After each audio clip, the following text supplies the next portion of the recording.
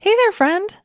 Listen, I want to invite you to join me for an upcoming presentation I'm offering called How to Shift from Willpower to Want Power. If you're tired of feeling like you have the best of intentions with food and weight, only to have it all fall by the wayside by the time your head hits the pillow at night, then this is for you. If you're interested in making permanent weight loss easier and less of a struggle, then this is for you. If you're curious what want power is, which you probably should be, and can't wait to learn how to incorporate it into your journey toward peace and freedom around food, then this is for you. I'll be presenting live twice on Wednesday, May 1st, 2024, at both noon and 7:30 p.m. Central Time Zone. I'll answer your questions live and we'll have a really good time together. But if you can't make either of those days, I'm not going to make you get a replay emailed into your inbox, only for it to get lost and never be watched, no matter how deeply you want to make time to go through it. Because, honestly, who are we kidding? We've all done this, including me. No, instead, we are offering multiple watch parties for several days after the live presentation. So come watch the replay with other doctors and interact in the chat with them and my team. So either way, whether you come live or to a watch party, it will be worth your time for sure. All you have to do is register at katrinaubelmd.com/wantpower. That's katrinaubelmd.com/WANTPOWER. See you there. You are listening to the Weight Loss for Busy Physicians podcast with Katrina Ubel, MD, bonus New Year's episode. This is Weight Loss for Busy Physicians, the podcast where busy doctors like you get the practical solutions and support you need to permanently lose the weight and feel better so that you can have the life you want. This is the resource you've been looking for to guide you on the journey to overcome your stress eating and exhaustion and move into freedom around food. Here's your host, Dr. Katrina Ubel. Well, hello, my friend. Happy New Year. Welcome to the podcast. I'm so excited for this bonus New Year's podcast that I have planned for you. Did you watch the Rose Parade today? That is my absolute favorite parade of all time. Even as a kid, I totally loved it. I even lived in Southern California, but I've never gone live. And I would love someday to go. I think my parents just felt like it would be just so chaotic with all the people and the traffic and everything. And they just never wanted to do that after, New Year's Eve fun. But I would love to do that sometime, bring my kids. I think it'd be so great. And who knows, maybe I'll actually decide after that watching it in my jammies from my couch is really better. You guys can let me know if you've been there live. Let me know what you think. But I think it would be so much fun. It's so beautiful. They always have such cool floats and all the bands. And it's just such a fun time. And then what we do as our tradition for New Year's in our family is on New Year's Eve around 7:00, we do our countdown because the kids need to go to bed, right? So what I usually do is go get some of those little headbands that say the next year on them, and some of the glasses usually that say, 2000 whatever, and some beads and some noisemakers. And we just have a good time, have a little dance party, countdown, celebrate. The kids have their little sparkling apple juice or whatever, sparkling cider. And then we get ready and we go off to bed. And my husband and I don't stay up till midnight either, because who are we kidding? We have to get up the next morning. Right? So if you're the kind of person who loves to go out on New Year's Eve, I think that's fantastic. Good for you. I'm definitely showing my age apparently, because there's like no draw to that for me at all anymore. All right. Well, let's get started. With it being the new year, I know many of you have a resolution for this year to lose weight. So in this special New Year's bonus podcast episode, I want to tell you why you should not go on a diet to lose weight in 2018. Okay. So this might sound counterintuitive. You might be thinking, but Katrina, I need to lose weight. So how else am I going to do that? if I don't go on a diet? That's a good question. But what I want you to know is that diets don't work. They don't. This is really not a surprise when we look at the reality of it. We see evidence that diets don't work all around us. And most of us have plenty of our own evidence to prove that diets don't work, right? And what I mean by diets don't work is that they don't solve the problem. Very rarely does somebody go on a weight loss diet and permanently solve their weight issue for good. Now, there is that 0.5% of people who go on a diet plan and keep the weight off permanently. So yeah, that's right. 99.5% of people who lose weight on a diet will gain it back, and usually a little bit more or a lot more.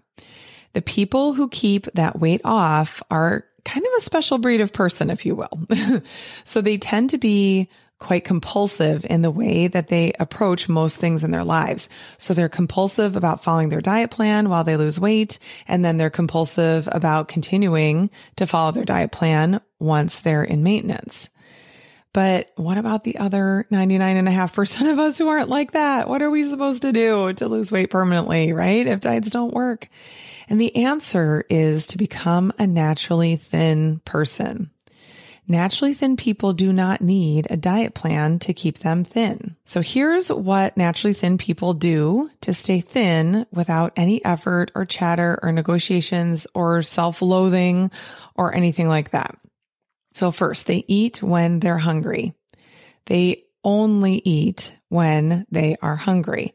So if it's a mealtime and they aren't hungry, they just don't eat. They're the people who forget to eat a meal. It just doesn't occur to them to eat because they weren't feeling hungry. They only give their bodies food if their body's asking for nutrition with a hunger signal. So this is a totally novel concept to a lot of us, right? I've had many clients tell me that they aren't even sure what hunger feels like because they never go long enough between eating to feel hunger, or they think feeling hungry is one of the worst things in the world. So they do what I call prevention eating. They're preventing any possible future hunger by eating now. They're making sure they won't feel that physical sensation of hunger that they interpret as being uncomfortable or unbearable at any time in the future. Or the flip side is that we don't honor our hunger signals by pushing through at work. And then by the time we do eat, we have all kinds of thoughts and beliefs about the fact that we've had to endure that hunger. And then we eat for fuel, but we also overeat to neutralize those uncomfortable emotions of self-pity and despair and exhaustion, etc.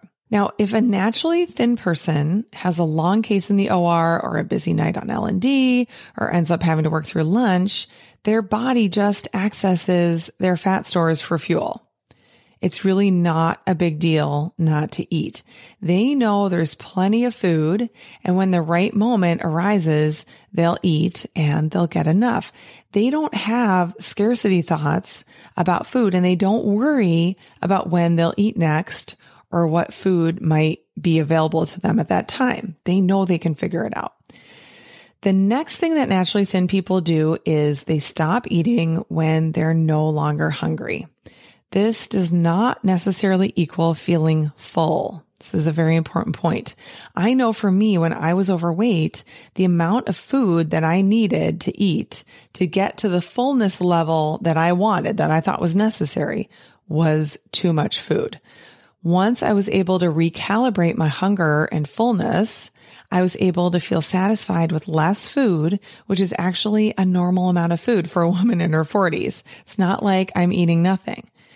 And those of us who were raised with the clean plate club mentality don't even factor in how full we are when we're eating. We just eat until it's gone. Or if you grew up with multiple siblings, you might eat really fast because if you were slow, then there wasn't anything left if you were still hungry.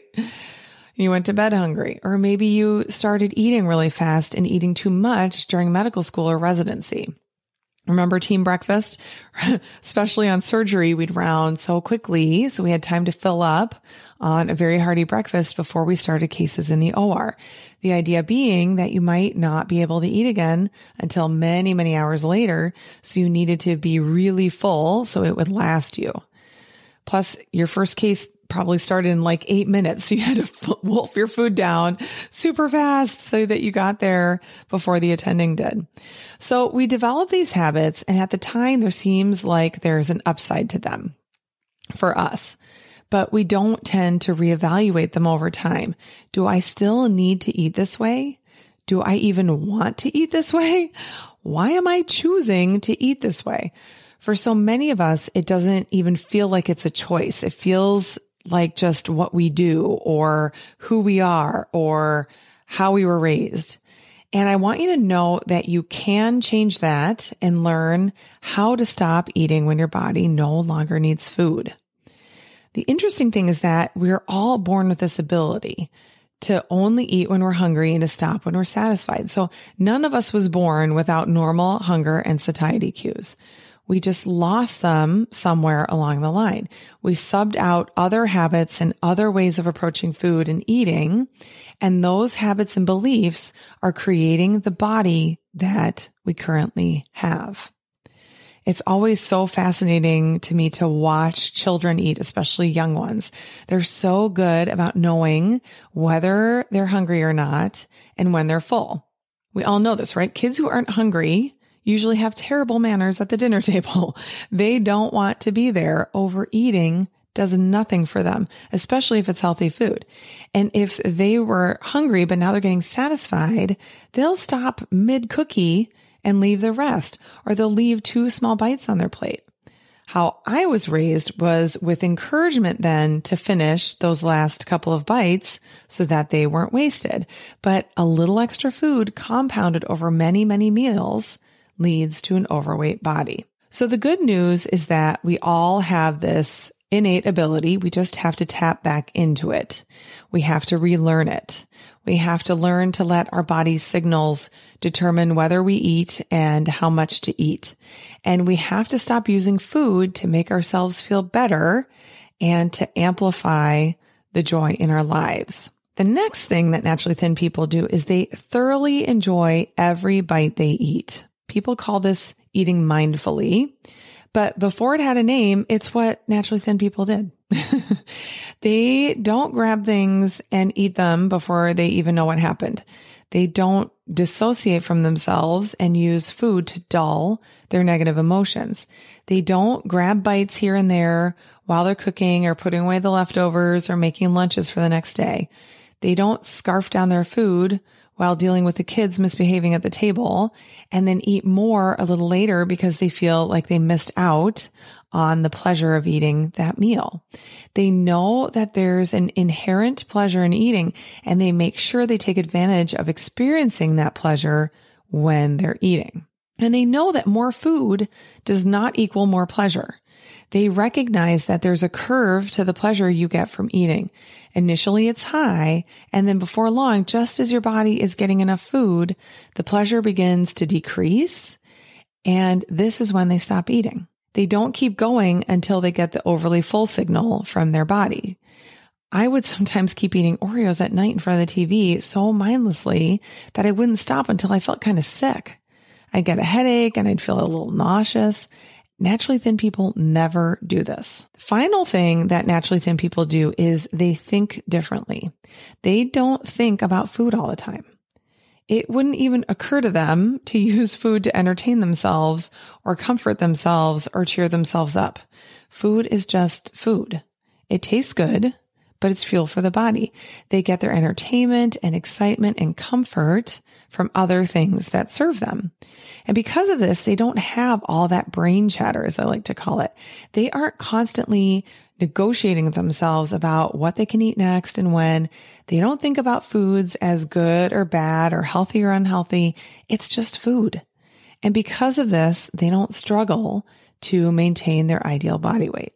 This is what I teach my clients in my Weight Loss for Doctors Only coaching group. So I want to wish you a very happy and wonderful new year and hope that 2018 is the year that you stop trying diets and start becoming a naturally thin person. Take care. Bye-bye. Thanks for joining us on Weight Loss for Busy Physicians. Now, take the next step and go to KatrinaUbellMD.com to download just what you need. Join us again next week for more support to keep you in control and on the path to freedom around food.